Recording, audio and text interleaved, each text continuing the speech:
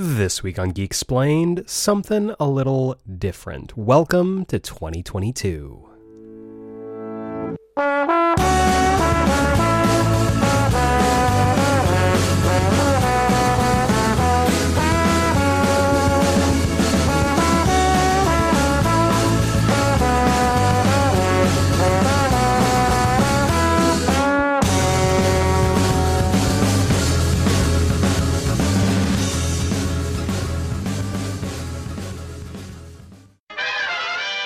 Welcome back to Geek Explained. I'm your host, Eric Azana, and wait a second. What's going on here? This isn't a full-on episode of the Geek Explained podcast. Well, dear listener, you would be right. January has started off a little strange in the Azana household, so we are doing something a little different. New episodes, episode 192 will be kicking off in February. We've had some stuff going on. I don't want to get too far into it, but January's been kind of shaking things up for me personally. So to kind of lighten the load on that, the podcast is going to kick off in full force in February with episode 192 going forward. But I don't want to leave you hanging for the month of January. And even though we do still have the Geek Explained Book Club, which is dropping every single Friday, Ultimate Spider-Man has officially started, and I'm already getting complaints.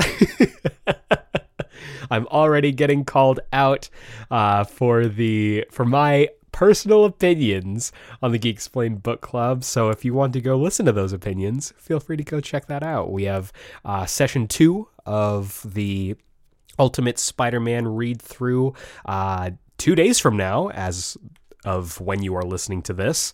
And for the regular episode, every single Wednesday, I'm going to be dropping a new Geek Explained Extra, having conversations with returning guests and getting educated. I like to say that this podcast is made by a geek for geeks, but when it comes to this series, these 3 episodes in January, I'm going to be doing the learning here. So to kick things off, we are going to be checking out a topic that I would say if you're a fan of Marvel Comics or really just comics in general, you have already heard about, and that is Miracle Man. And I am being joined by Owen from the Owen Likes Comics YouTube channel, who is returning to the podcast to teach me a thing or two about Miracle Man. So without further ado, let's dive into this Geek Explained Extra as Owen Likes Comics Geek Explains Miracle Man.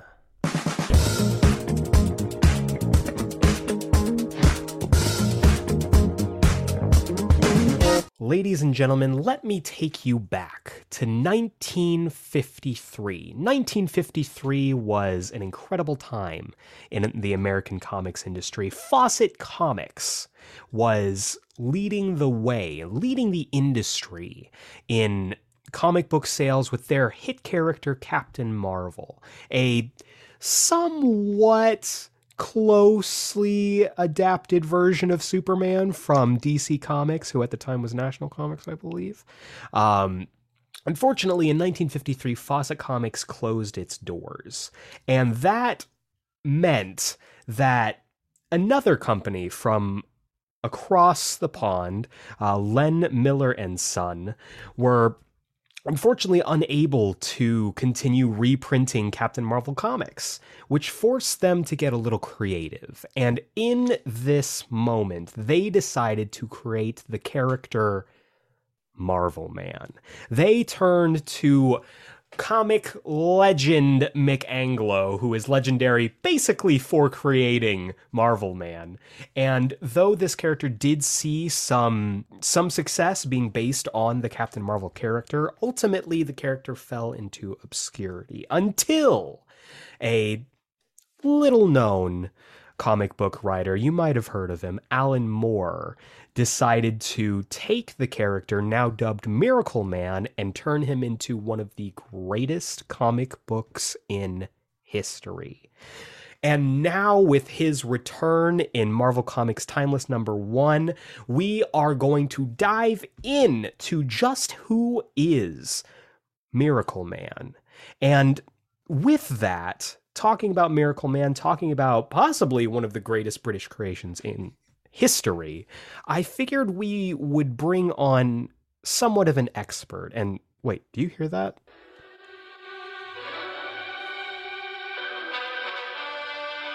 Wait a second. Is that whose music I think it is? It is! By God, that's Owen from the Owen Likes Comics YouTube channel's music. Owen, by God. Owen is here in the Geeksplained Impact Zone. Owen, how are you, man? I was about to say, are you surprising me and Brian Danielson's on the podcast? That would have been awesome. I'm happy to borrow his entrance music. Well, you are. I thought you were going to go and say I thought you were going to go down the segue of talking about one of the great British comic book characters. Well, that's implied. That's we don't need to say that. It's understood. Comic Tube. It's understood that. Sorry, panels to pixels. We love Josh. Josh is incredible, but we do. But Owen, I am very excited to have you back on the show. It's always great talking to you, man, and I'm excited to talk about some Miracle Man because, I understand, you're a Miracle Man fan. I'm a Miracle fan. Oh, nice. Yeah, thank you for having me on. I feel like as soon as Timeless became a thing, everyone's kind of turned towards the British comic historian on YouTube and like, tell us about this character, please. Which I'm happy to do. I've been a big fan of Alan Moore's Miracle Man series for years now, and especially like this year in 2022, a big fascination of mine has been learning more about British comic book history. It's the one and only time I will ever appear in any way patriotic. But a man of the people is Owen. Yeah. But yeah, I'm really excited to dive into this. Like I said, I've been researching a lot about the history of Marvel Man / Miracle Man, working on some projects on my own and then for this as well. And I'm really looking forward to diving deep into it with you. Me too, man. And immediately when I saw the final page of Timeless, like many people, I'm sure, when they saw the logo of Miracle Man, they immediately thought, I need to talk to Owen about this. The entire world over knew that you had to be the person that we needed to talk to because, as you've said, you are a comic historian. One of the premier, I would say, if not the premier comics historians in our online comic reading space. And you said you're a fan of Alan Moore's Miracle Man, and I know that you're a fan of Alan Moore as just a writer. A lot of his work is some of the most influential, I would say, in comics history, and I think Miracle Man is definitely one of those works. Now, I will be the first to admit, dear listener, that I am not a Miracle Man expert. I know tangentially of the character. I've read a little bit here and there, and that's why I'm really excited to talk to Owen about this, because this is one of this is to steal a what is it? A line from My Boy Superman. This is a rare opportunity that I get to cut loose and learn instead of teach on the podcast. I'm very excited to learn more about Miracle Man. So, Owen, let's just freaking get into it, man. Yeah, where should we begin? That's the question. There's so much of like a complicated history to this character. I don't know if you want me to kind of go from the top. Well, I think the beginning is definitely a place to start, because, as you know, I started off with the intro, like, this was kind of a slapdash decision by L. Miller and Son, right? Because there were... Yeah. So to kind of set the scene from a little bit, obviously, like, you discussed the national Fawcett lawsuit, where basically the two companies were in litigation for like a good 10, 15 years. And basically the end result was Fawcett, because of the expense it was to be in a lawsuit with DC Comics, couldn't afford to publish Captain Marvel Adventures anymore. And in 1953, the company ended up ceasing publication of all of Captain Marvel's comics. Now, while in like the early 50s, superhero comics in America had started to die off in popularity. Obviously, like there's the big kind of Second World War era boom in American superhero comics in America. But then obviously in the early 1950s, superhero comics kind of become less popular because they're so associated with the war era. So you see the rise in like horror and romance and Western comics and like a big resurgence in pulp noir.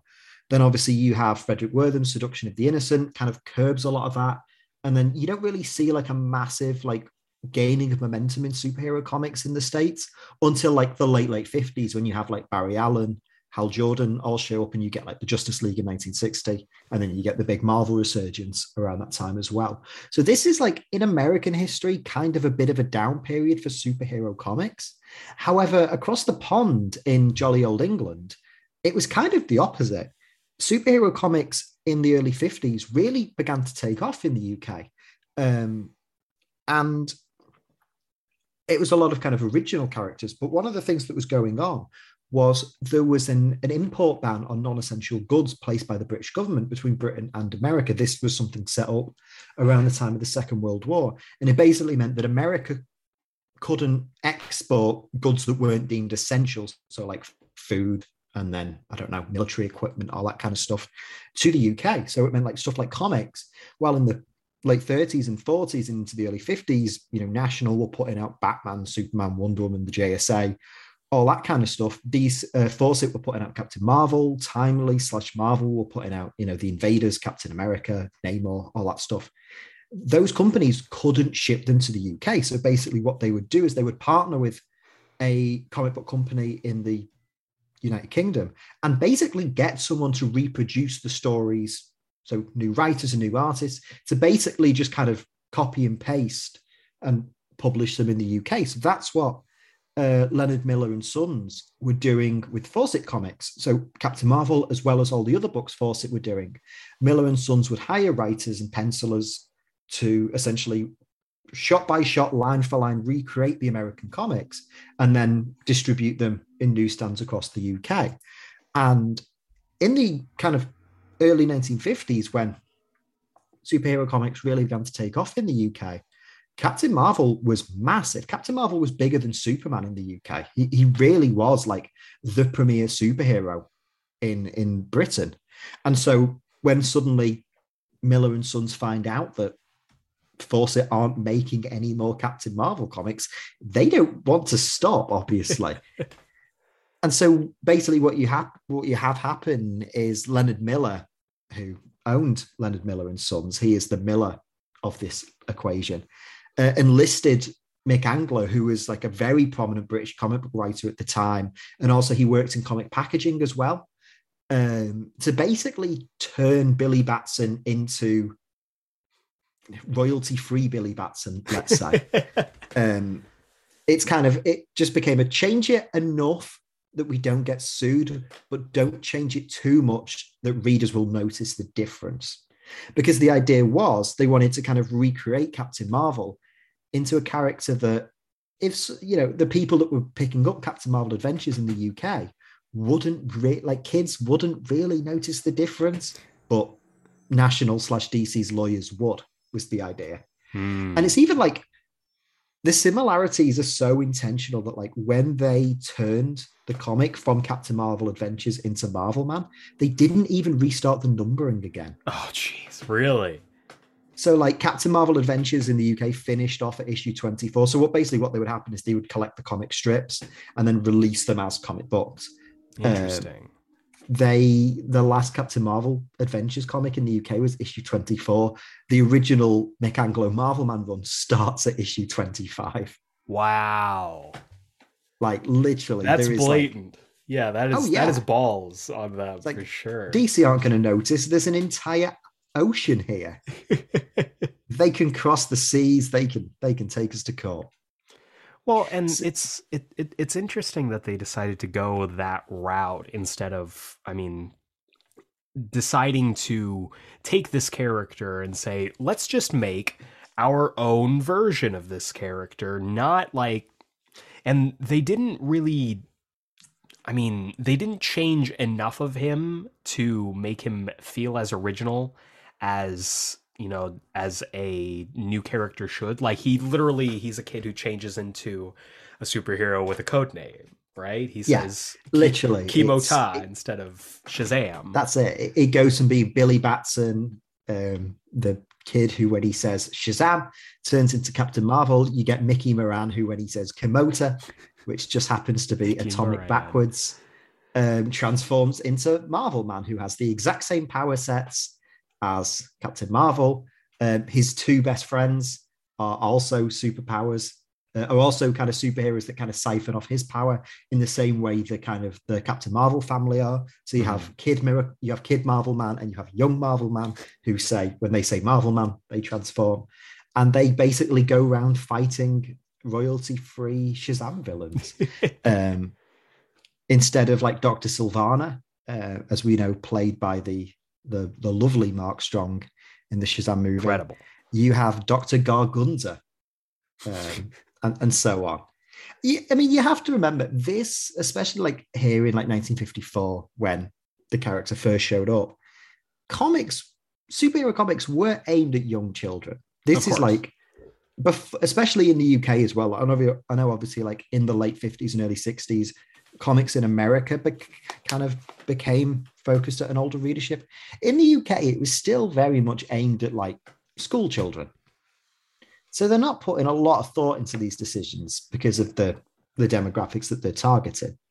Their logic is it's got superheroes and it's bright colors, kids will read it. They won't question why Captain Marvel is now has blonde hair and throws London buses at people. And his costume is what I love about like looking at the early like Mick Anglo stuff is like how much it feels like Time in a Bottle. Like the art really style, the dialogue is very much of that era. Yeah, I describe it I'm currently, at the time you're listening to this, working on a Miracle Man video of my own. I describe it as like a great encapsulation of like the age of innocence of comics.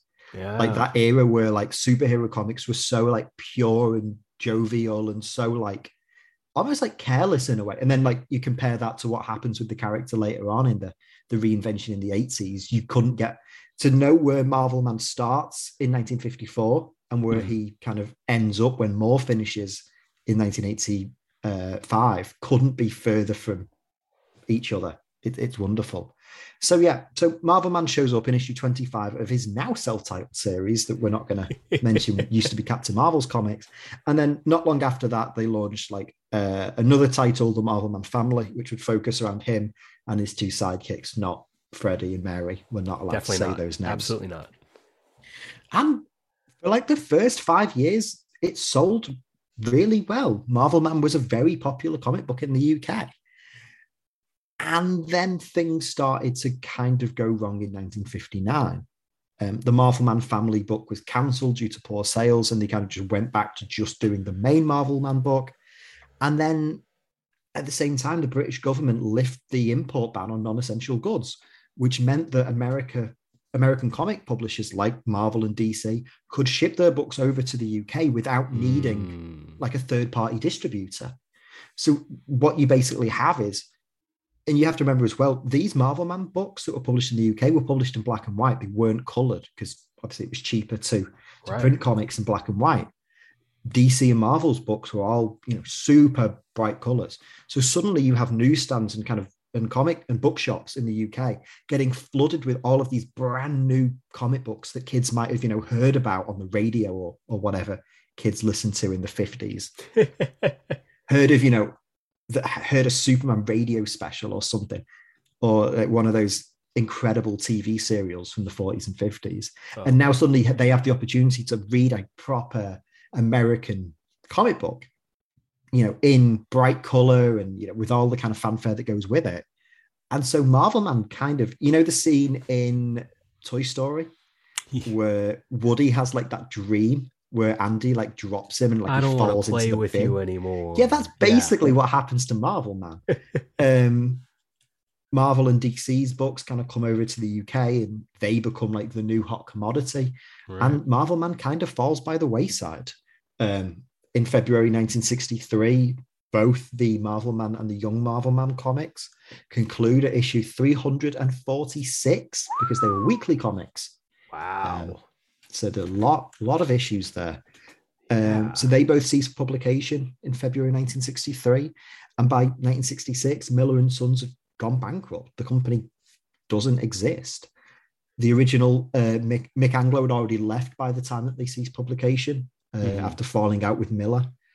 And yeah, basically, the character just kind of faded from obscurity.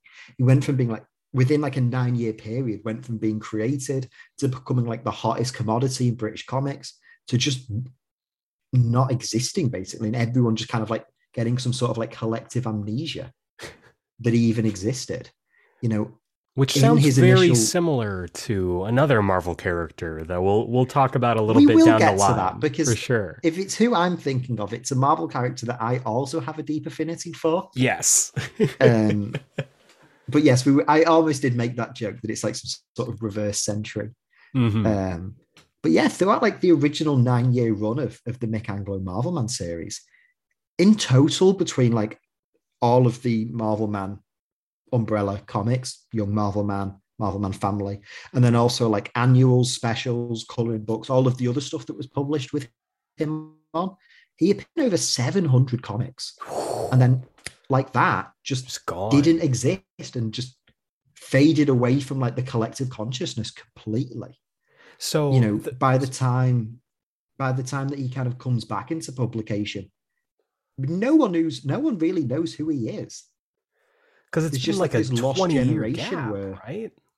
Yeah. And so like it's crazy. It's interesting to me that the comic had such a, you know, a popularity, and obviously with it being in black and white, they're able to ship it out weekly and get something that's, you know, something that they can do on a weekly basis. It's not like today where like a book goes weekly and all of a sudden it now has 5 or 6 different artists that have to be on the book. But it's interesting to me that this book just kind of is what people cling to because they can't get Marvel and DC comics. And then as soon as Marvel and DC becomes available, it gets dropped. And like you said, in 1963, it's gone forever. And then all of a sudden, right around like 20 years later, I think it's 82, a little British black and white anthology book is what brings it back, right? Yeah. So the story of how Marvel Man returns to print is kind of equally as interesting as how it goes out, because you have obviously the British comic scene kind of gets invaded by American books in the late 50s. You have like the foundation of Marvel UK, and that's where you get like Captain Britain and a lot of that other stuff. And then like by the early 80s, the British comic book scene really started to change its demographic and its target audience. It really started moving towards more teenage and kind of university age readers. And you saw the rise in a lot darker books. In a way, like even, you know, talking about Miracle Man as a precursor to where the American comic industry would go. In like the early 80s, you have stuff like 2000 AD, you have the rise of Judge Dredd. So one of the big comic book characters in the UK. And that's doing the kind of stuff you'd get in American comics in the late 80s and in almost an entire decade before. So you have this kind of second wave of superhero comics in Britain, but a much more darker and kind of politically driven approach to kind of storytelling, an older audience. And so 2000 AD was an anthology book. It featured Judge Dredd, featured a load of other characters as well. And with its success, along with like the success of the Marvel UK books, Des Skin started up his own. What a name. Des Skin. That's a very British name, Des Skin. Des Skin and his company, Quality Communications, I think it was.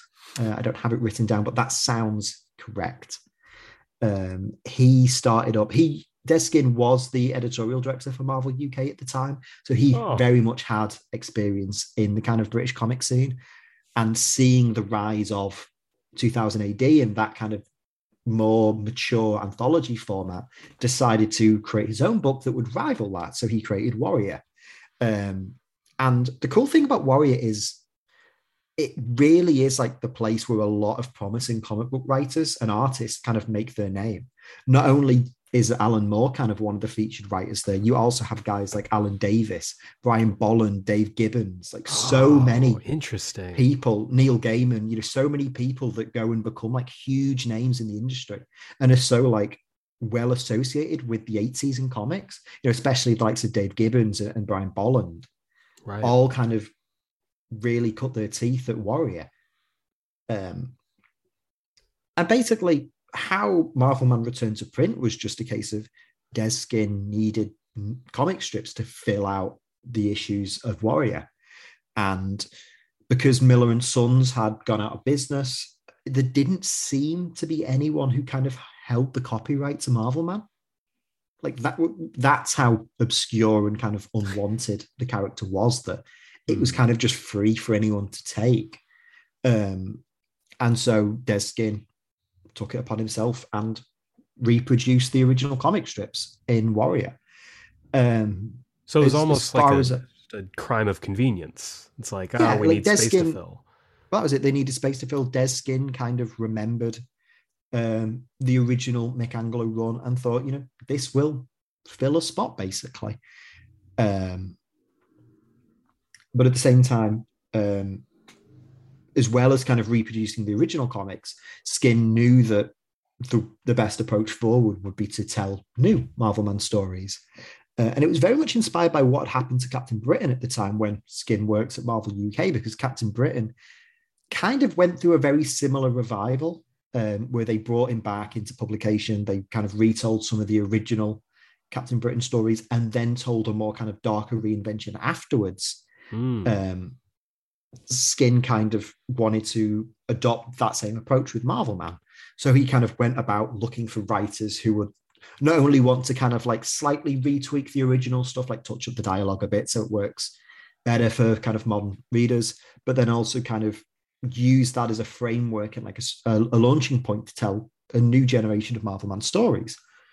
The interesting thing was Alan Moore wasn't the first name that Des Skin considered. It was actually Steve Parkhouse, who was a very prominent writer over at Marvel UK at the time, who declined. And then after that, Skin went over to Steve Moore, no relation, I do want to add.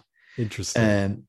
Steve Moore and Alan Moore had worked together. They kind of had an acquaintance with one another. And Steve Moore suggested to Des Skin, it's not something I'm interested in, but I know Alan Moore is a huge Marvel Man fan. He might be interested.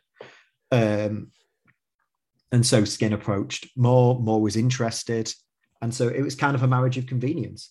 Moore had talked, even like when Moore was first making his name working at on 2000 AD and working at some other places. I think Moore even works on the Doctor Who comics at one point. That must be wild.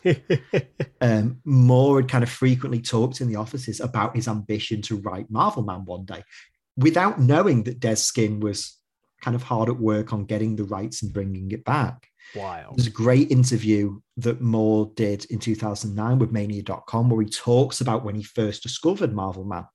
And if you'd like, I can read you what he said. Yes, let's do it. Because I have it in front of me. So in the 2009 interview with Mania.com, Moore recalls, the origin of the reinvented character, as far as I was concerned, was as a small boy, I'd been visiting Yarmouth with my parents, which is a British seaside resort that we used to go to every year. And I remember that the little seaside bookstores used to sell comics and books that would presumably have been on a different distribution circuit. And sort of, you'd get titles turning up that you wouldn't get at your newsagent and bookstores at home. I had picked up a copy of a Young Marvel Man annual, which was a strange hardcovered thing that would be completely unfamiliar to an American audience. But this was a collection of Young Marvel Man and Marvel Man strips by Mick Anglo. I also picked up one of those Ballantine paperbacks of Harvey Kurtzman's Matt. It was one that had Super Duper Man. Since I picked up those two things on the same day, and bearing in mind that I was like 12, it occurred to me that maybe I could do a brilliant parody like Super Duper Man, but of an English superhero. So I started to kind of parody I started to kind of imagine a parody of Marvel Man where he'd forgotten his magic word. I don't know where I was going to do this, obviously, derivative piece of work, but it never happened. But the idea did kind of lodge in my mind. There you go. That's fascinating. That it's So Moore kind of always had this idea yeah. in the back of his head to do this almost like self-referential parody of Marvel Man, this kind of obscure comic book he remembered as a kid, without knowing that Des Skin at the exact same time was hard at work trying to bring Marvel Man back. So it was kind of like a match made in heaven. Skin approaches him. Moore obviously is happy to do it. Skin partners in with Gary Leach, though quite a few different artists come and go throughout Moore's run. I was gonna ask, like, was Gary Leach, like, I know you said Alan Moore wasn't the first pick for this. Was Gary Leach the first pick for this book? As far as I know, Leach was the first artist kind of approached, but one of the things, especially when you read the Moore run, you kind of expect. Actually, I do think if I remember correctly, Dave Gibbons was approached previously. Oh, okay. Which is funny because obviously Gibbons Right. and Moore Would make become sense. such an iconic tandem. But Gary Leach is certainly the first one to say yes.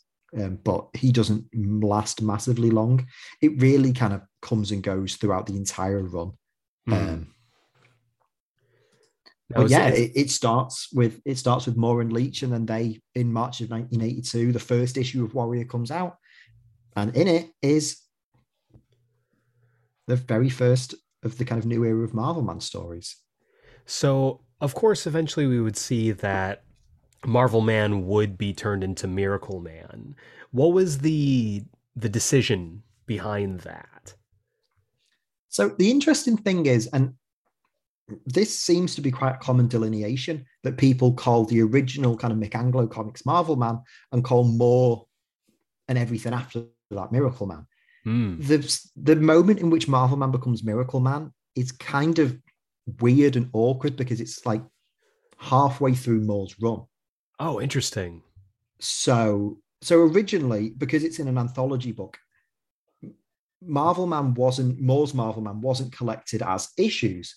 Um, Basically, what happens in 1984, I think it is Des Skin licenses out the rights to Marvel Man to an American publisher. At one point, he pitches it. Well, I'll get into it more when the timeline fits, but he basically gave the rights to Eclipse Comics, who are an American comic publisher, Hmm. and they reprint everything that Moore had done up until that point as a 6-issue run. And then from that point onwards, it's Miracle Man. When it's Interesting. reprinted for American audiences, they changed the name because of factors I will get into Right. once we get there in terms of the story. So obviously, Marvel Man, Miracle Man, whatever you want to call him, is a hit because he's being Yeah. printed in this, you know, I this mean, it's kind of hard to tell because it's an anthology book. You don't know right. how much of that is because of Marvel Man and how much. But then again, try and name another story that was in Warrior in 1982. I can't tell you anything that I even knew about Warrior in 1982, but it's fascinating to me that they decided, okay, we're gonna, it's crime of convenience. We've got this character. We're gonna throw him in there. We'll put Alan Moore on it. We'll put Gary Leach on it. Gary Leach eventually, leaves the book for I think I read somewhere Alan Davis. Yeah, Is that Alan right? Davis works on it for a little bit. It's very kind of it's like a conveyor belt of artists. I think at one point when it got moved to Eclipse, I think Chuck Austin drew it for a little Oh, bit. interesting. Like Rick Veitch worked on it. It was really like people just kind of came in and out for different issues. Um, So as we kind of get into the story itself with Alan Moore's reinvention and I guess soft reboot of the character, can you give oh us yeah, a definitely. just a brief kind of synopsis of what the story was? Because it's not going to be the same Mick Anglo stuff that they were already doing with him and the whole Marvel family. What Yeah. was the I guess the elevator pitch for Alan Moore's take uh, on Marvel Man, Miracle Man? So as I kind of you can kind of allude to in the more interview I read, he kind of had this idea of doing this self-referential parody, the idea of, and I think even like Moore had proposed the name Miracle Man when he thought he was going to do like a knockoff character. Interesting. I think that's where the name originates from, which is ironic because when they moved to Eclipse and they had to change the name, Moore was quite annoyed about it. He wasn't happy about them having to change the name, more because of the reasons why they were forced to change. Lawsuits, litigation. It's a very common theme when it comes to talking about Miracle Man. Fun. Is people always getting threatened of being sued. Gotta love it. But Moore was kind of given free reign to tell whatever story he wanted. Des Skin and the people at Warrior were kind of happy as long as it kind of met its deadlines. And it's funny now because, you know, now if you said Alan Moore's going to write this whatever, it comes with like a certain level of expectations. Of course. In 1982, Alan Moore, you know, definitely doesn't have the status Alan Moore has now, or even would have a couple of years later in the 80s. Right. This, you know, the 1-2 punch of Moore writing concurrently Marvel Man and V for Vendetta at the same time, it's really what launches him. Yeah. I know, talk about writing 2 books at the same time. Jeez, something really must have been in the water in Northampton. So the original, the first, what you'd consider the first issue of Marvel Man is an 8-page story called A Dream of Flying. And as we will get into, if you're familiar with the Marvel Comics character, the Sentry, this will be very familiar. If you've ever read Paul Jenkins and Jay Lee's Sentry miniseries from 2000, incredible book, The Marvel Knights, it's a beautiful book. It's one of my absolute favorites. It is just this, though. It's literally this first just in one page strip. So basically, it starts and you meet Michael Moran, the former Mickey Moran, the kind of Billy Batson clone who turned into Marvel Man. He is now in his 40s. He has no memory of ever being Marvel Man. He's married. He works as a reporter. He's kind of a bit of a slob. He's kind of overweight. He's kind of in a bit of a rut, and he suffers from migraines. That's a big recurring theme in these early issues. He suffers from these migraines, and he has nightmares every night of what we would kind of find out is his previous life. He has dreams of flying, and he has these horrible nightmares of fighting these larger than life villains and monsters and having sidekicks and being a superhero.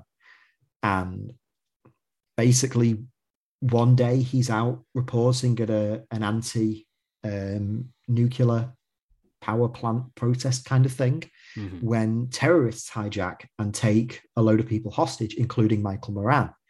And he's kind of having like his migraines kick in as he's kind of been like pushed around by the terrorists. And he kind of has this, I don't know whether you'd call it an epiphany or a breakdown, but like he just suddenly mutters the word Kimota, and then you get this big flash of light. Marvel Man's back. And it's meant to be, you know, the first time he's ever been the character since he was a kid. You know, he easily dispatches of the terrorists and he returns home. And his wife Liz wakes up and sees him in his superhero persona for the very first time.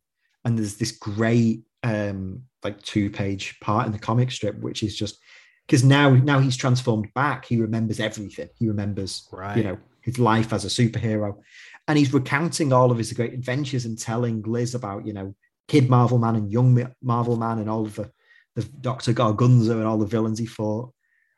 And she doesn't believe him.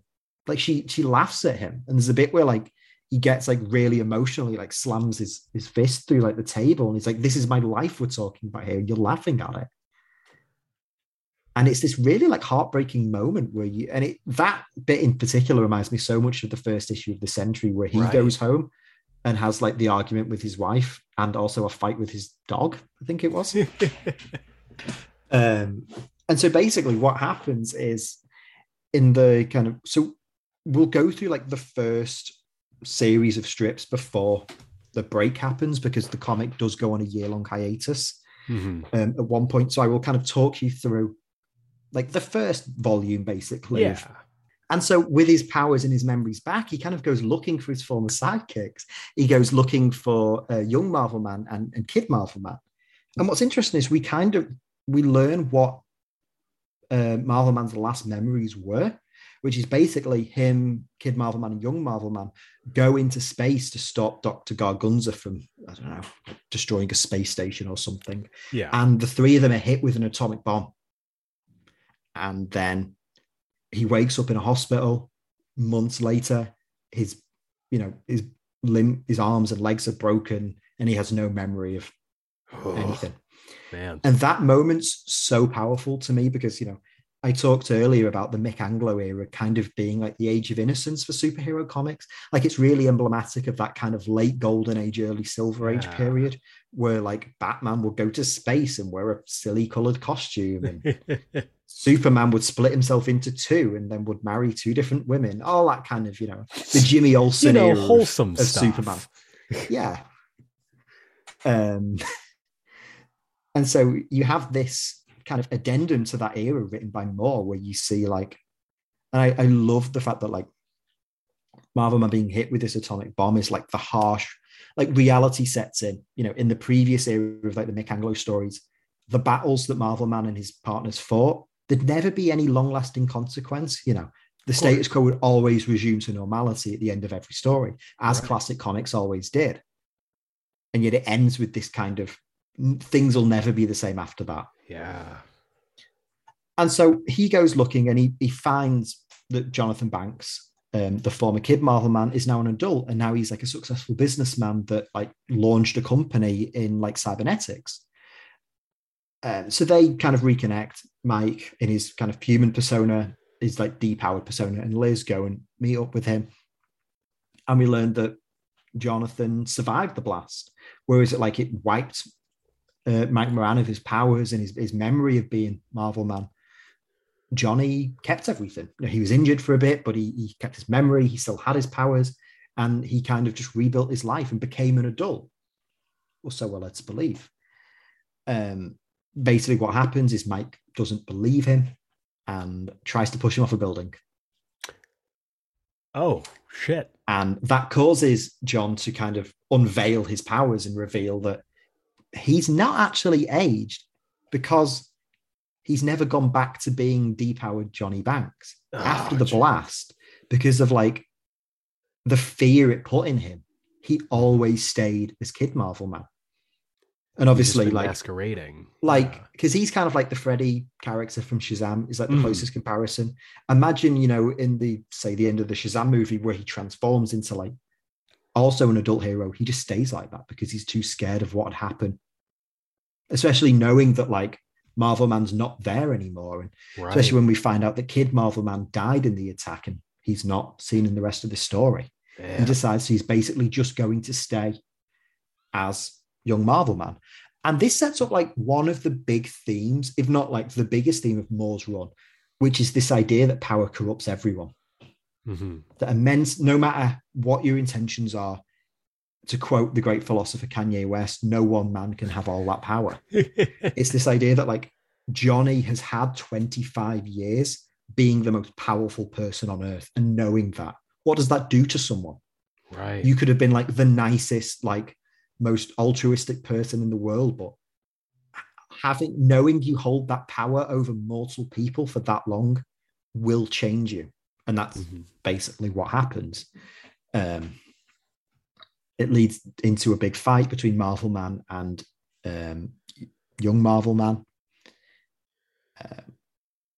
It leads into a big fight between Marvel Man and Kid Marvel Man. They kind of throw each other, very like Man of Steel-esque, throwing each other through the London streets. Love that. And because Mike Moran hasn't really used his powers in a long time, like Jonathan like seriously overpowers him. And it's only his hubris and his arrogance that allows Marvel Man to beat him. So as I kind of outlined earlier, Marvel Man can kind of switch between his personas by saying Komodo. John switches between his by saying Marvel Man. Again, very much the Shazam and Captain Marvel. And so what happens is, he's got him defeated. He's kind of standing over Marvel Man, giving his big evil speech. And he says, "You're finished, Marvel Man." And then he transforms back into a scared child. No. For the first time since the atomic blast hit them. Well, I And love that conclusion too, because it's very much like almost a Silver Age solution to that problem. oh yeah, It's it's so like early 60s Superman. yeah, it's like It's oh, really. got him.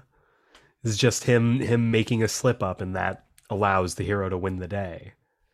So yeah, so he turns back into Jonathan, and there's this really cool moment where like the kid just breaks down into tears because like he has no control over. And what we find out, because like Jonathan Banks's story is kind of a B plot throughout a lot of Moore's Marvel Man run, is he has this kind of clash of personas.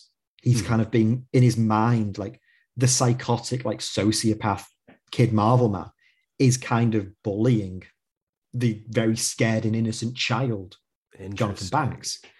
And basically, like, as soon as he turns back, he just bursts into tears and hugs Marvel Man. You know, he's like, I didn't mean to do any of it. You know, I can't control it. And So then Marvel Man basically. I know you said that Banks like in the Kid Sorry, Marvel Bates, Man Jonathan Bates. Bates in the Kid Marvel Man persona, you know, grew up, became an adult and everything, and obviously I'm assuming aged somewhat.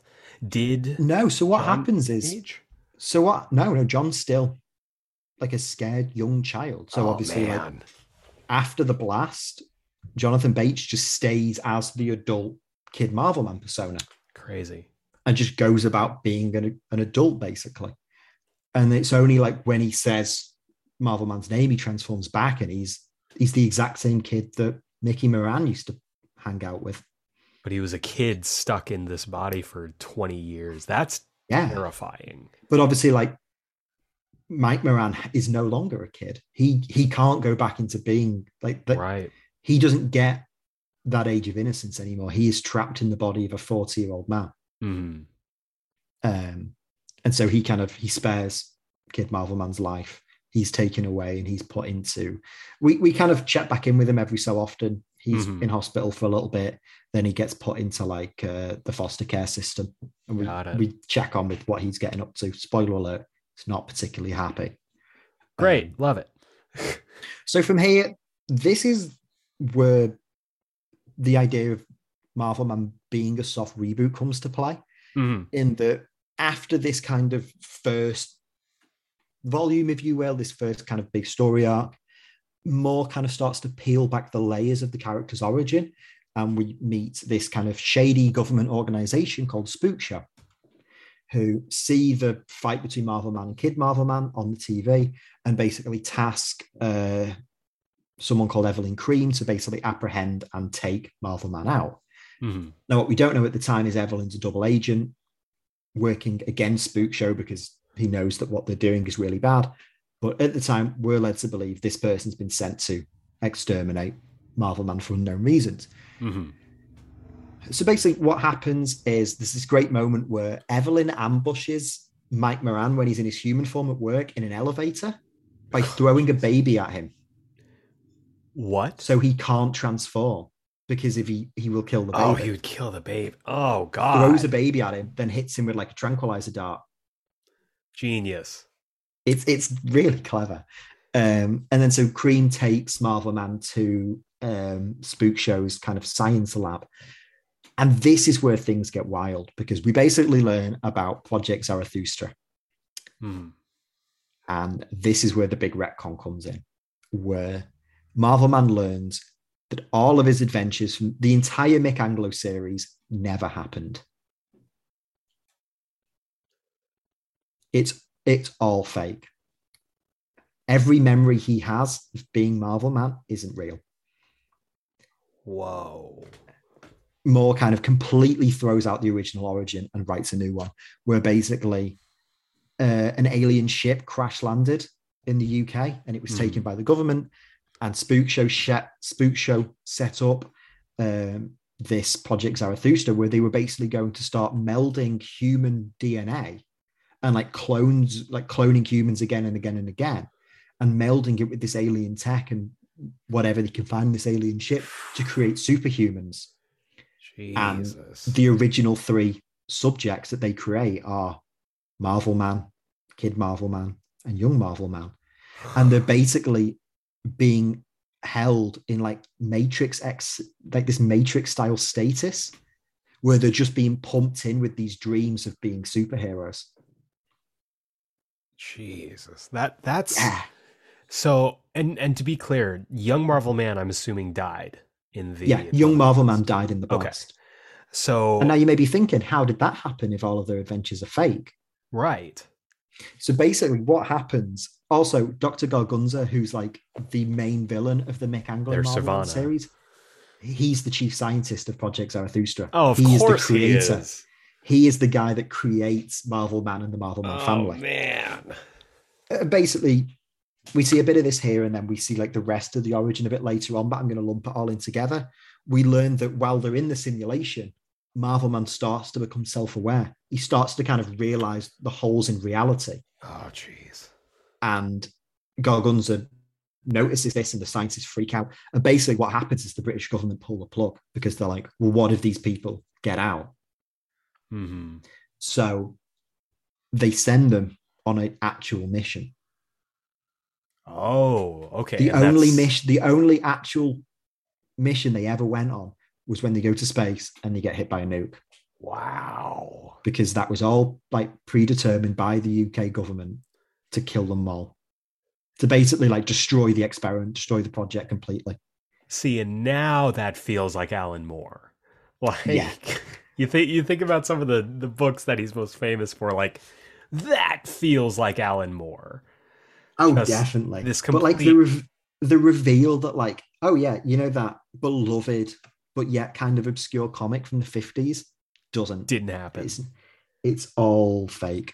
Crazy. And the How- crazy part is, Moore follows this up with an equally big revelation on the next page. Like you could space this out and it would like still work just as well. Mhm. So Marvel Man goes home to Liz, and we find out that Liz is pregnant. And we also find out that Marvel Man and Mike Moran aren't the same person. They are two separate entities that occupy the same space. There's a bit later on where Mike Moran is in a fight depowered and he loses a finger. And yet whenever he transforms back into Miracle Man, he has the finger. That's the finger.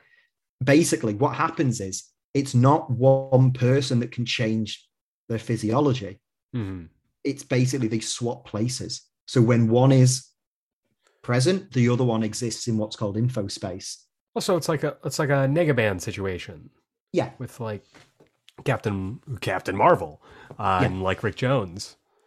Yeah, that's exactly what happens. And so basically, Mike and Liz discover that Liz is pregnant, and the question is, well, if they're two separate people, is it Mike's or is it Miracle Man's? That's oh man. And it becomes the question of not only is it Mike's or is it Marvel Man? Who does Liz want it to be? Yeah. Is it her loving husband of 20 years? Or is it this like incredible like superpower Greek god like superhero? Yeah. Who is actually the result of like evil scientists meddling with human DNA and alien technology? Wow. Yeah, So, like that is like a 1-2 punch of reveals. Just like this was already like a really cool reinvention of a classic superhero. Just completely flips it on its head. Completely. And so obviously there's many more revelations and stuff to come from that. And I'm sure the book was, I mean, just from what you've described is incredible. And I don't want to, go through the entire story, since I'm sure I know I am, and I'm sure our listeners definitely want to go and find out how that story ends. But eventually, of course, as you've alluded to, Alan Moore's time with Marvel Man, Miracle Man did end with issue number 16. Yeah. So basically what happens from this point, just to kind of, I won't get too deep into the plot, but there's a little bit more I want to cover. Oh yeah, and please. Explain some behind the scenes stuff. So basically after this revelation, Marvel Man goes searching for Dr. Garazunza or Garazunza. Garazunza. Yeah. There he is. Dr. Gorgonzola. Gorgonzola. Yeah, him. And basically what happens is Dr. Gorgunza kidnaps Liz and holds her hostage in Paraguay, and basically says he's going to finish his experiments with the baby, because the baby is going to be the first naturally born superhuman. And he's going to use it to finish off his crazy alien experiments. Yikes. And then so you have like what would be like 2 issues worth of comic strips were Marvel Man and Evelyn Cream, and also Big Ben, who's a character I didn't want to get into. It's a very silly character. It's one of the reasons why Alan Moore went on strike, because he didn't want to include Big Ben. They go looking for the Doctor and go looking for Liz. And it ends on this cliffhanger where they show up and Dr. Gorgunza says a failsafe word and transforms him back into Mike Moran, and he can't switch back. Oh, shit. Because he's his creator, he basically has an override word. Of course. And so they're all like, Mike, Liz, and Cream are all in the corner, like surrendering with like guns on them. Oh, and then there isn't another comic for nearly 2 years. 2 years? Yeah, that's another plot twist for you, because two things happen as this is all going on. One, Alan Moore and Des Skin getting to a bit of a rivalry over finances, basically because the Marvel Man books become a bigger success than anyone anticipated. Moore, and also is one of the reasons why the artist changed so much. Moore basically says, well, I should be compensated better, which is reasonable. Yeah. Skin, obviously, it's a relatively small company. They're not as lucrative as kind of Marvel UK are. And it kind of leads to a stalemate where Moore, for one reason or another, comics don't get made for a while. And at the same time, Marvel Comics finds out about Marvel Man. Oh, no. And it's probably worth mentioning at this point that when Timely/Atlas changed their name to Marvel Comics in 1959, I think it was, they start buying up as many trademarks with the word Marvel in as possible, including Captain Marvel, which is why Captain Marvel's called Shazam at DC. Interesting. And so they basically threatened to take Des Skin and his company Quality Publications to court and say, oh, we own the rights to the word Marvel Man. Right. And basically because of like these 2 factors that are going on, Moore basically going on strike and Marvel threatening to sue them, Des Skin basically decides to cut his losses and try and sell the rights on to another company. Mm-hmm. Interestingly, something I learned recently was I knew that they pitched it to Marvel to actually say, look, just have him. Des Skin actually met with Marvel's editor-in-chief at the time, Jim Shooter. And Shooter said, look, I think it's an interesting story, but we can't have a character called Marvel Man because they would inherently, whether or not we market them as such, be our flagship character. Mm-hmm. And we don't want our flagship character to be a depressed middle-aged man in a weird love triangle with his alter ego. Yeah.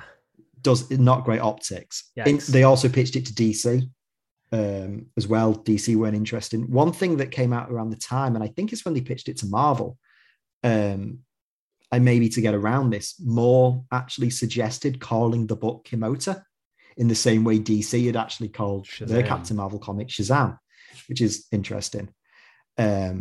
Eventually, they make a deal with Eclipse Comics in 1984 to not only reproduce the original comic strips. I think there was 18 chapters in the original run up until this point. They condense that, they color it, they kind of touch up the artwork a little bit, and they release that in the States as a 6-issue graphic novel, and that's when it becomes Miracle Man. Right. So from this point onwards, I will refer to the character as Miracle Man. And then after those 6 issues are released, they contract Moore, they give him a raise or whatever, and he comes back and he finishes his story off. A story that ends in equally shocking and disturbing fashion. Sure. We won't get into it too much, but the ending of, and especially what happens in the climactic issue 15, because the final issue is very much like an epilogue. Issue 15 is like the real end of Moore's story, is one of the most kind of shocking and infamous moments in comic history, I would say. Interesting. And he's able to accomplish this in just 15, 16 with an epilogue issues. Yeah. This kind of like And what's rise. interesting, because one of the, I think it's issue 7, it's like the first of the new story under Eclipse Comics. I think Mhm. it's issue 8 or 9, but is a fill-in from a different writer. Moore didn't even do that story. Oh, interesting. So it's really, there's one less issue there than you think. Crazy. So obviously, Moore comes back. He finishes off his time with now Miracle Man. Yes. And due to, I'm sure scheduling, I'm sure he wanted to move on to another character and other stuff. He, Well, at the time that this, like within the year of legal disputes and drama, Moore had kind of started working more at DC. Like Mhm. he'd done his Swamp Thing run. He was getting ready to do some of his Superman books. Like at this point, he was becoming a bigger and bigger name at comics. Right. Um, Kind of really starting to make his name at DC, but he very much did want to come back and kind of finish his Miracle Man story. And so this happened late 80s, 88, 89. I'm assuming. Um, so issue 15 uh, comes out in November 1988, and I think Okay. issue 16 is December. So it's kind of more kind of finishes it off between like 85 and 88. Is like Nice. the second half of like the new Miracle Man stories. And so he passes the torch on to Neil Gaiman, who is another Yes, prolific writer. yeah. So basically, like Moore sets out that he's gonna leave the title after the end of issue 16 and sets up in a way that wraps up his story quite nicely, but also leaves room and leaves like the threads of a new status quo that a new writer can pick up on. Mhm. More specifically, kind of picks Neil Gaiman as someone he wants to take over from him. Mhm. Miracle Man's kind of sensibilities as a character work really well with the stuff Gaiman was doing at the time. Right. And Gaiman takes over and starts with issue 17 and goes up to issue 24. And then more behind the scenes drama happens. Basically, Eclipse Comics go out of business before issue 25 is printed. It was Oh, written, jeez.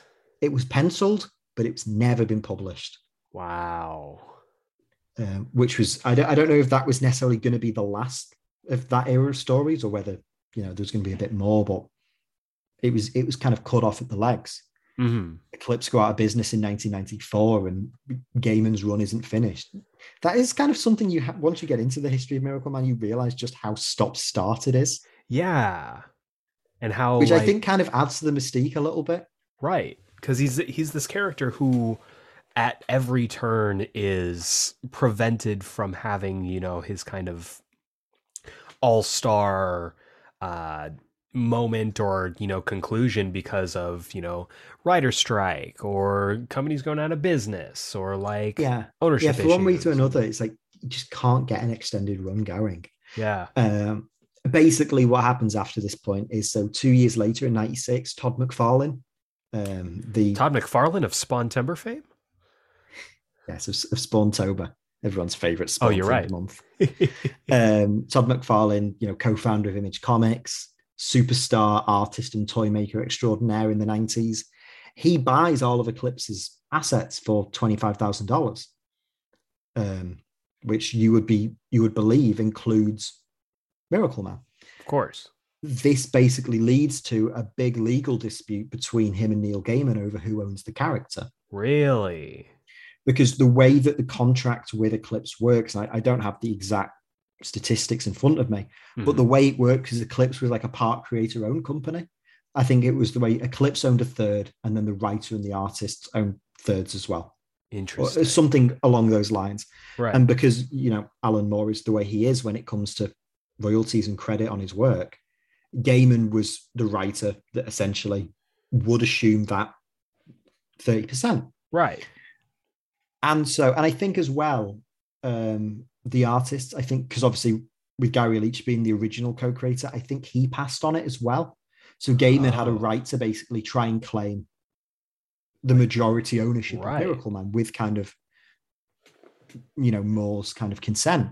Mhm. And so this leads into like a really long legal battle between Todd McFarlane and Neil Gaiman over who owns the rights to the character. Wow. They went back and forth for nearly 10 years in court over it, both between like this and then um, Gaiman and McFarlane also falling out over certain characters being used in Spawn without proper ownership of rights. Right. It became a really bitter legal battle between the two for the, it spilled into the mid 2000s. Wow. It was only really in 2009 that the ownership of Miracle Man was really kind of set in stone. And as is quite common with this character, there was another shocking twist. And it turned out neither of them owned it because, as we mentioned earlier, Des Skin didn't own it. Des Skin assumed it was in the public domain because Miller and Sons went out of business. No one had picked up the copyright. Right. So he just started printing them. Basically, what happens is, as this big, like, famous court battle's going on between Gaiman and McFarlane, Mick Anglo finds out. And Mick Anglo's like, hey, I'm the original writer and artist of Marvel Man. I want it. So in 2009, the courts basically give all of Marvel Man / Miracle Man's rights to Mick Anglo. Wow. And then Mick Anglo, that same year, I think, sells it to Marvel Comics. That's incredible. So in a very Return of the King style, Mick Anglo comes back to swipe Miracle Man out from this almost, like you said, decade and a half battle between Neil Gaiman and Todd McFarlane, and then just immediately goes and sells it to Marvel Comics. Yeah. So Marvel get the rights soon after Anglo is kind of rewarded them. Not even rewarded them back. It's just clarified that Anglo always had the rights. Now, I don't think Des Skin knew this, but I do know that when Des Skin first kind of got the idea to republish and kind of bring Marvel Man back, he was in conversation with Mick Anglo. So Anglo was aware that he was doing this. Yeah. And as well, when Warrior did the reprints of Eclipse did the original reprints, when they collected the first 6 issues, they added like a prologue at the start, which is one of the original Marvel Man stories that Mick Anglo wrote. And it's kind of disputed whether or not Anglo actually came back and touched it up, because they changed all the dialogue to kind of fit this new context. I see. Okay. There's a bit of like historical dispute on whether or not Anglo came back and worked on it, but they have Anglo's consent to kind of repurpose that old story. So then, obviously, Marvel gets the Miracle Man license. They, I'm sure, reprint all of their stuff. Yeah, so Marvel get the rights. Then in 2014, they do these really nice 3-volume hardcovers, which is the version of Miracle Man that I picked up last year or the year before. Nice. Really beautiful. Like, they touch up the art slightly, they recolor it. There's loads of like great behind the scenes, like loads of Moore's original scripts and Gary Leach and Alan Davis's original artwork. Yeah. The great like hardcover graphic novels. They're really beautiful. The only thing missing with them is Alan Moore doesn't have his name on them because the condition that they let Marvel reprint them was, he said, fine, but I don't want my name on them. So they're all credited as Miracle Man by the original writer with Mick Anglo. That's hysterical. But yeah, if you can find them, there are rumors that Marvel might be doing another kind of publishing of both Moore and Gaiman's run in the future. Would make sense. But if you can get hold of the 2014 Marvel reprints, they are really good. So Marvel get the rights to do these reprints in 2014, and then now in was it December when they did the Timeless one shot? December 29th, 2021. Yeah. Timeless one shot. Which I haven't read, just for transparency. At the time of recording, I've seen like the announcement on Twitter, which fills me with emotion. But I haven't actually read, and I don't actually know too much about what they're setting up, other than it's going to involve Miracle Man coming to the Marvel Universe. Yeah, so basically, and obviously spoilers for Timeless number 1, which I could be, I would understand if you would be more listener if you would be more sensitive to spoilers of a comic that came out literally 2 weeks ago than a comic that came out decades before. Yeah. But Timeless #1 is this book that Marvel has been touting for weeks, if not months, as your guide to what's going to happen in the coming year. So this book was basically, this is what's going to happen in the next year of Marvel Comics. And Timeless is this story of Kang the Conqueror, everyone's favorite Marvel villain, everyone's favorite.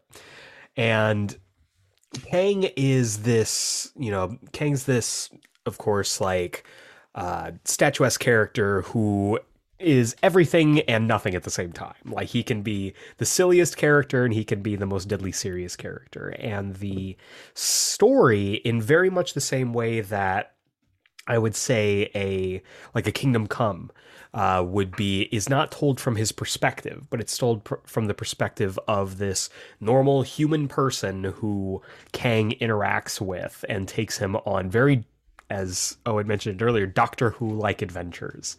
Kang shows up in his little writer's loft, like, hey, you're writing a book about how Doctor Doom is the best villain in the Marvel Universe. I'm going to forcibly take you on adventures to show you why I am the biggest villain in the Marvel Universe.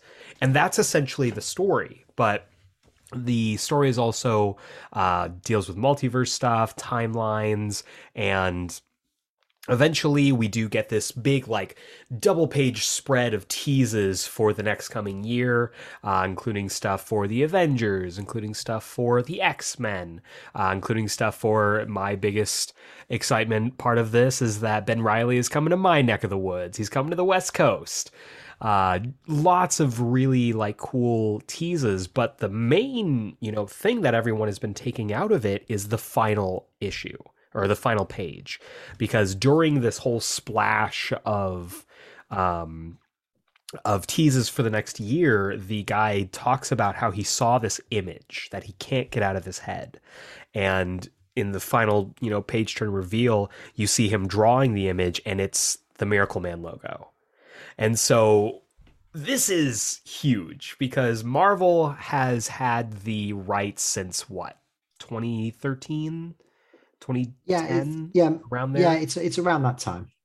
And they have done literally nothing with the character besides reprint older stories. Yeah, they talked about for quite a few years about getting Gaiman to finish off his story. Mm-hmm. They got, like, Gaiman and both the artist that was working with Gaiman at the time that the kind of pull got plugged after issue 24. Whose name is escaping me now. I feel really bad. It's something Buckingham. I feel really bad. Oh no. Mark Buckingham. Okay, Mark Buckingham cool. was the artist working with Gaiman at the time. Like, since, like, 2017, they've been talking about doing, like, continuing on the original kind of Miracle Man story. Mm-hmm. And then it keeps getting delayed and pushed back. And then they were talking about it again in 2019. And I think even, like, still very recently, Gaiman's talked about finishing off the Miracle Man story. But yeah, right. The big reveal for this is that in some form or another, he's not only are they going to kind of continue off the story, Gaiman's doing it, mm-hmm. he's coming to the main Marvel universe, which is interesting. And it's very similar to a story that came out a few years ago. Everyone's favorite. Everyone's favorite. Funny. I'm starting to think that Marvel and DC are in a competition on who can piss off Alan more than most. Well, because DC, listener, if you're not picking up what we're laying down, DC a few years back did a very similar thing with their DC Rebirth #1, which was a big one shot telling the story. Because, like I said, I haven't read the Timeless one shot, but as you were explaining it, I'm like, this is Rebirth. Yeah, this is DC Rebirth one shot. Yeah. So basically, in that story, Wally West is your POV character, but he's someone who is, again, out of time, viewing things that are going to be, taking place in the Rebirth era, and it ends with the big tease of the Watchmen are coming to the Marvel or the DC universe, specifically Dr. Manhattan. And this is, of course, and my first thought immediately on this was just, I had to tweet out, like, Okay, so Marvel said, Marvel looked at Doomsday Clock and said, okay, bet, let's do this. And so they're doing their own version essentially. So I'm interested to see if they are going to specifically continue Gaiman and Buckingham's story, or if it's going to be, okay, we're throwing him into the Marvel universe that he's either always been or never been in before, and we're going to see what Now, happens. I don't know anything for certain. They might have announced something recently, but I'm not familiar.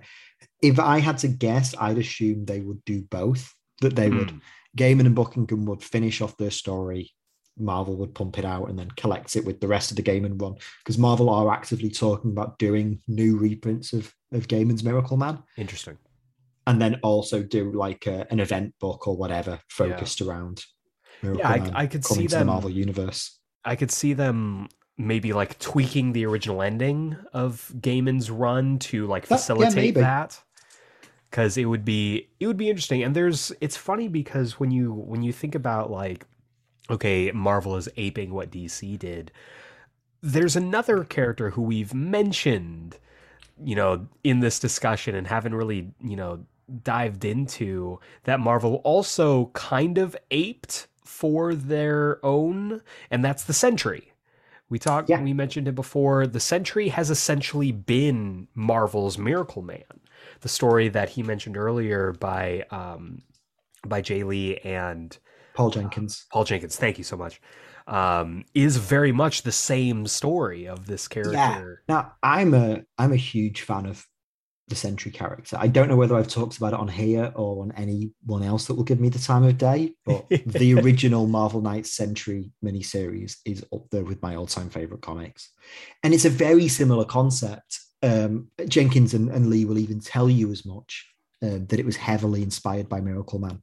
Basically, the premise of that is there was this lost Marvel superhero from the Silver Age that came out that like predated the Fantastic Four, in terms of like the big Kirby Lee Renaissance, Mhm. that for one reason or another had been lost to time, both in the Marvel universe, the fictional universe, and also actual us readers. Marvel Yeah, and I Wizard love partnered and that. did this big publicity stunt where they basically pretended to uncover like Like, lost concept artwork, and they made up the story of this fake artist who had died, and like his widow had found old boxes of artwork in the attic, and they Wizard had published them, and they'd got in touch with Stan Lee, and Stan Lee was like, "Oh yeah, I remember that." And then it turns out later it was like a big stunt orchestrated by Jenkins, Joe Quesada, Wizard, Lee. John Romita yeah, Senior was in on it. He did all of the artwork because that's obviously so they wanted cool. they wanted it to look kind of time accurate to the early '60s. So Right. John Romita Senior designed the Sentry costume and stuff like that. And the Sentry Marvel Knights series, it's a 5-issue miniseries, and it's basically the story of Robert Reynolds, the Sentry, who is now a middle-aged man. He's married, he's kind of depressed, he's a bit out of shape, and he one day remembers that he was the Sentry. Now, what I think is cool, having reread Moore's Miracle Man run recently in preparation for a video I'm making, is it's this really cool combination of both like the origin story of Moore's Miracle Man with also uh, Kid Marvel Man, because the big twist reveal in the Sentry is that he regains his memory because the Void is coming back, and the Void is like the Sentry's arch enemy who's going to destroy the world. And the big reveal is the Sentry and the Void are the same person, that Robert Reynolds is bipolar or schizophrenic, or Hmm. and he basically, these are different alter egos that exist within Robert Reynolds. He is both the Sentry and the Void. And the reason why the world forgot the Sentry existed in the Marvel universe is because the Sentry went to the Fantastic Four and he went to the Avengers and said, "Look, I am too dangerous. As long as I remember I am the Sentry, the Void will exist. Right. One cannot exist without the other." So they basically erased his memory and the world's memory of the Sentry to, by extension, get rid of the Void. And knowing, and like I said, rereading uh, the Johnny Bates arc in Moore's Miracle Man, where he is this kind of like split personality, evil supervillain, but can't control it, Hmm. who ends up like being the big antagonist in the Miracle Man run when he kind of comes back later on. Like the Sentry is like this really interesting hybrid. Yeah. It's like, what if Miracle Man also had the split personality of Johnny Bates's character. Yeah. And so it is really cool. But that's kind of like my concern with this timeless thing. Well, and I brought this up to, I don't know if it was you that I brought this up to on Twitter, because having two characters who are very like eerily similar could prove to be a problem. However, recently in the King in Black story by Donny Cates and Ryan Stegman, they killed the Sentry. Like, they had Null rip Sentry in half. Sentry is dead. Which is funny now, because it makes me wonder, was that done? That was because my they thought. knew they were bringing Miracle Man in.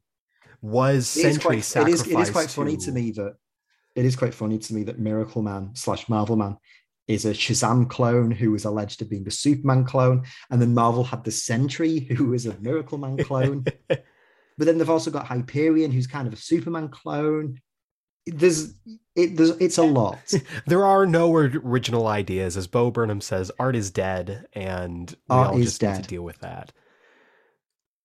But I'm very interested to see what Miracle Man brings to the Marvel Universe, because he's a character who, oddly enough, with his Alan Moore sensibilities, I feel would fit in better with a different era of Marvel Comics. Like, I feel like I'm slightly on the more pessimistic side of the timeless thing than you are. Partly just the fact that I've been reading so much Alan Moore comics have made me a grouchy, pessimistic person that only has bad things to say about the mainstream comic industry. It's called the Moore effect. The more you read, the less you like. The more you read. I'm glad you picked up on that. But yeah, like I said, when I saw the big thing that Marvel put on Twitter about the big ending of Timeless and the fact that Miracle Man is coming, my first thought was literally, oh, they're just doing Doomsday Clock. Yeah. We've got an Alan Moore property we can drag out the grave as well. Yeah. But yeah, I think that like the fact that they killed off the Sentry recently makes a lot of sense. Yeah. They kind of occupy the same space. The only thing I'd say with that is the Sentry is basically Miracle Man refitted to fit the Marvel Universe. Right. Whereas I don't know if, especially like if they do a thing where like, taking out Gaiman's run, if they introduce a Miracle Man that the Alan Moore run happened, then it definitely can't take place in the Marvel Universe. Exactly. Because that is a very distinct universe, which by the end of Moore's run is left in a very particular place, does not return to the status quo. Right. There is no way they could say, and Iron Man was over there.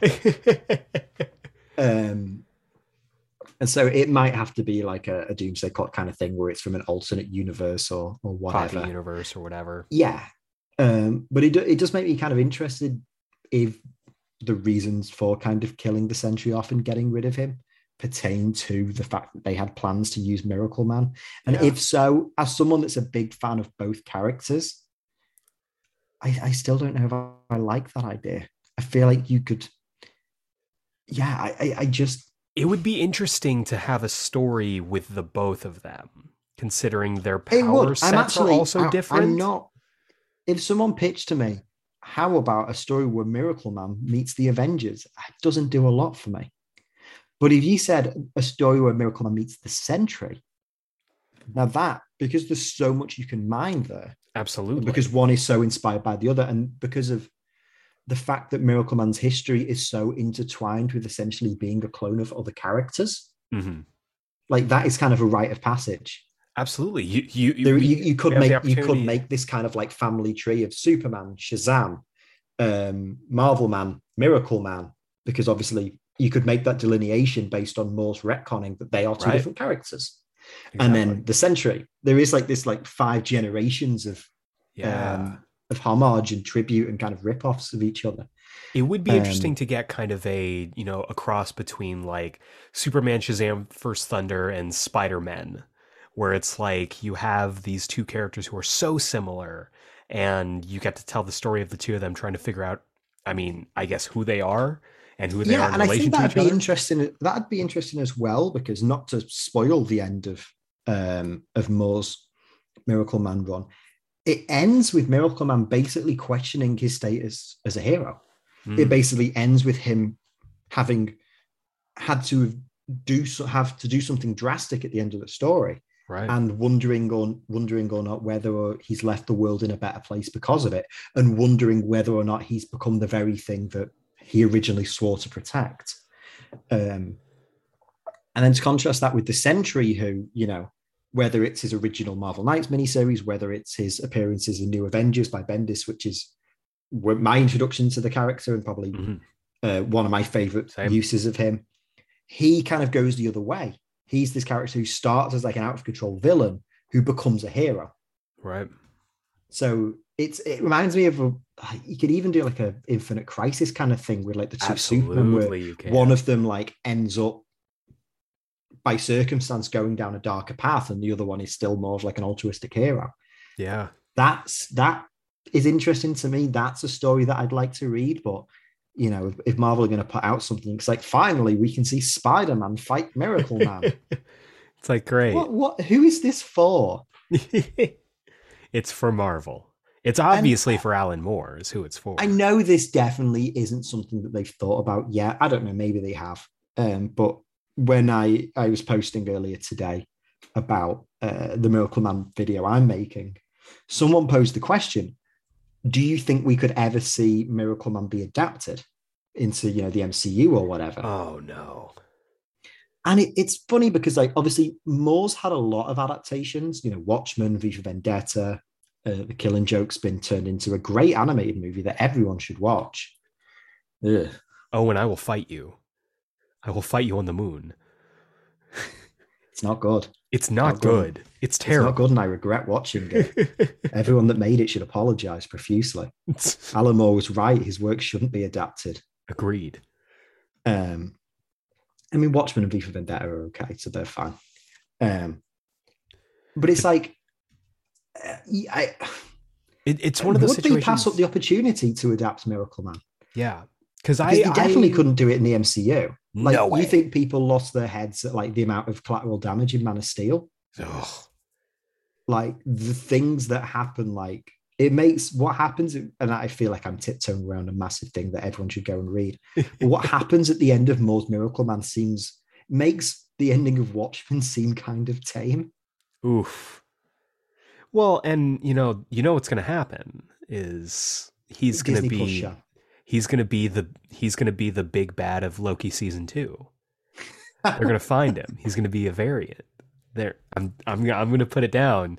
This is what they're going to do. No, I don't think, mostly because like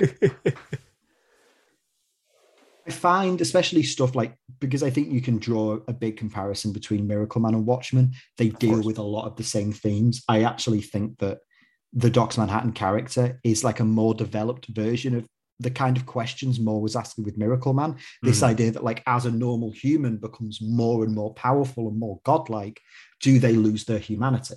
Right. Like that is the major philosophical question behind Dr. Manhattan. That's also the question Moore asks with Miracle Man. And both that and like the use of contemporary politics and kind of like this idea that Moore felt about the world getting more and more authoritarian, dystopian. There's a lot of comparisons you can make between Miracle Man and Watchmen. Miracle Man's kind of like British Watchmen, I guess. Right. That and the fact that it's based on like obscure comic book characters from the 50s, Marvel Man, all the Charlton characters. Right. It's a very, very same approach. You can see how the same writer would do both things. For sure. How difficult Watchmen was to adapt. It took them 20 years to make the movie that they did. Yeah. And it's still very divisive over whether or not it's a solid adaptation or not. Mm-hmm. It's funny as well because another character that really, and this wouldn't shock me if this was also a big inspiration, if Miracle Man was a good big inspiration of this, and that's The Boys. Right, yeah, absolutely. Because like even down to like the visual aesthetics, Homelander and Miracle Man are so similar. Yeah. Yeah, their costumes are they share a lot of DNA. Yeah, they are very, very similar visually and also like kind of thematically characters. Right. I'd say Miracle Man's a less kind of objectively bad person than Homelander is. But you can, I mean, few people are as objectively bad as Homelander. But it wouldn't have shocked me if like Garth Ennis looked to Miracle Man as an inspiration, just in terms of like because I feel like Miracle Man and Watchmen pioneered that idea of like the deconstruction of classic superheroes. Right. Which obviously like The Boys is a shining, like stuff like The Boys, The Authority, even like Kingdom Comfort to an extent, Yeah, all absolutely. kind of take inspiration from Miracle Man. But in terms of like whether or not it could be adapted, the thing that kind of puts me off isn't so much like that. How do you adapt Miracle Man? Especially, I mean, I don't think the MCU could adapt it because you'd have to do a hard art. Absolutely. You'd have to. You just cannot, in terms of like the themes, in terms of like the famous Mhm. iconography, you kind of can't Yeah. do that.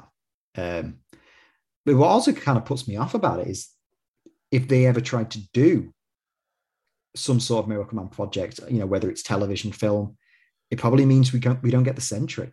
And I, more than That's a good anything, point. want Yeah. a Sentry miniseries, like a Disney Plus show about the original kind of Jenkins and Lee Sentry run. That is like Yeah. my dream MCU project. So Yeah, kind and, of and having selfishly, that, I don't want them to do more stuff with Miracle Man because it means we get less Sentry. yeah. Though, I mean, again, having the opportunity in the comics to maybe Miracle Man is the way that we get Sentry back. Like there's some kind of like Miracle Man ends up being some kind of threat in the comics, and then they're like, oh, we got to find something that can match him, and turns out Sentry is the only thing that can do that. Like that would be cool as well. But I do think that I would rather just going off of what we've learned today, as well as like my brief like research into it. I think I would still rather have the Sentry over Miracle Man. Because even though Miracle Man is like this Yeah, iconic, this iconic comic that has influenced so much of what we know today when it comes to how superheroes are deconstructed and whatnot.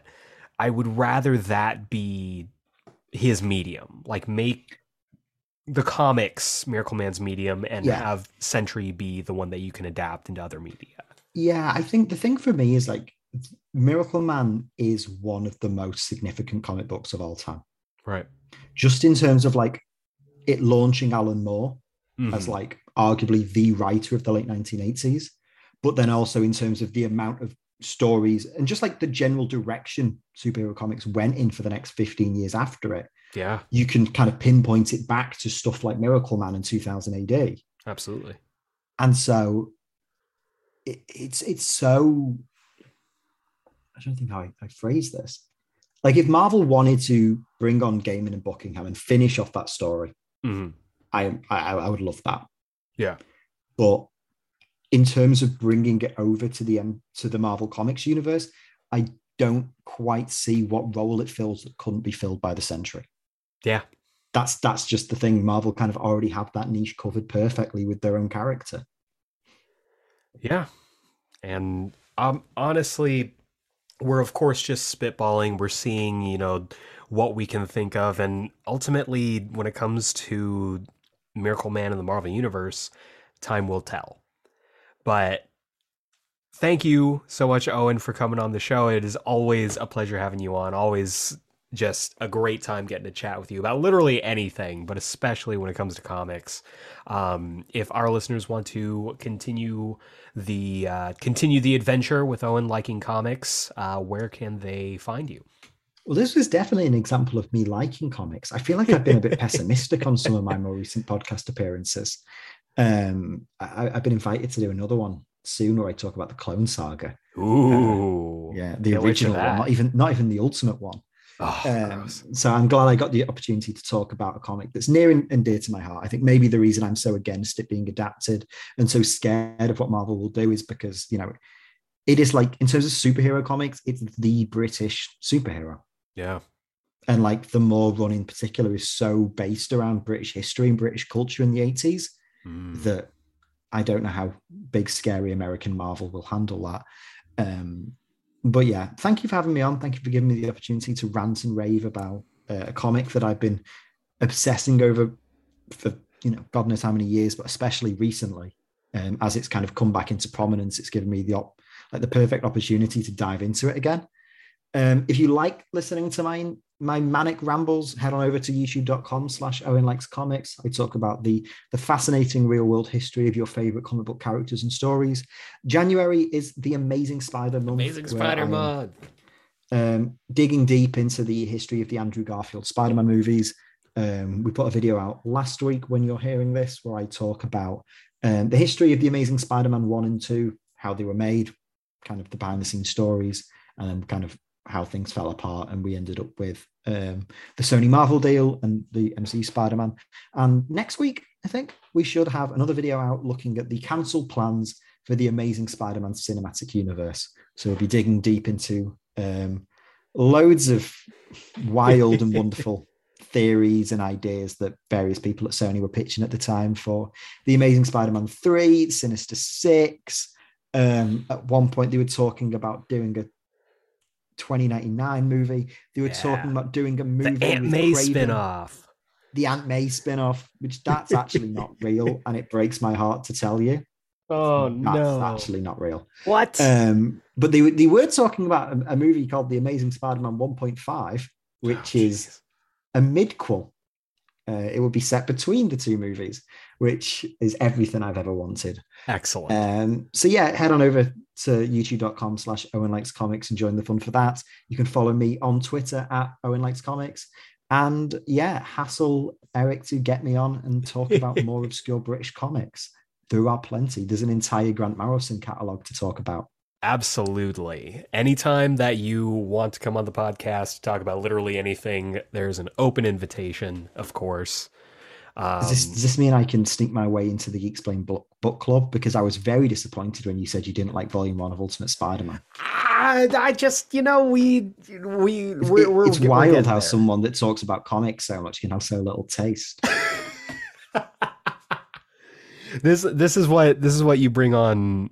You bring on a Bryan Danielson-esque figure onto the podcast. Kick my head. Was this my my kind of Milwaukee promo moment? Yeah, this is you telling me you're going to kick my head in because of my opinions on Ultimate Spider-Man.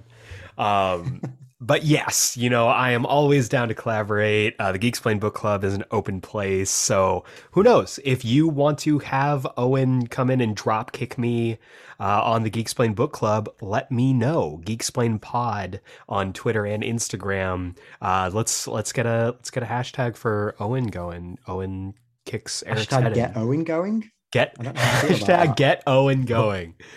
Make that happen. Like that. But yes, this is of course part of the month of January, where we are having some great talks about comic books. So tune in next week for the next episode, which is going to be a Jimuary episode. Tune in for that. But Owen is giving me a rousing thumbs up. You can't see it, but Owen's a big Jimuary supporter. But yes, thank you so much for listening. Stay safe. Tune in next week for a brand new episode of the Geek Explained podcast. Same geek time, same geek channel. But for now, for Geek Explained, I've been Eric Zana. He has been Owen from the Owen Likes Comics YouTube channel. And we will see you next time.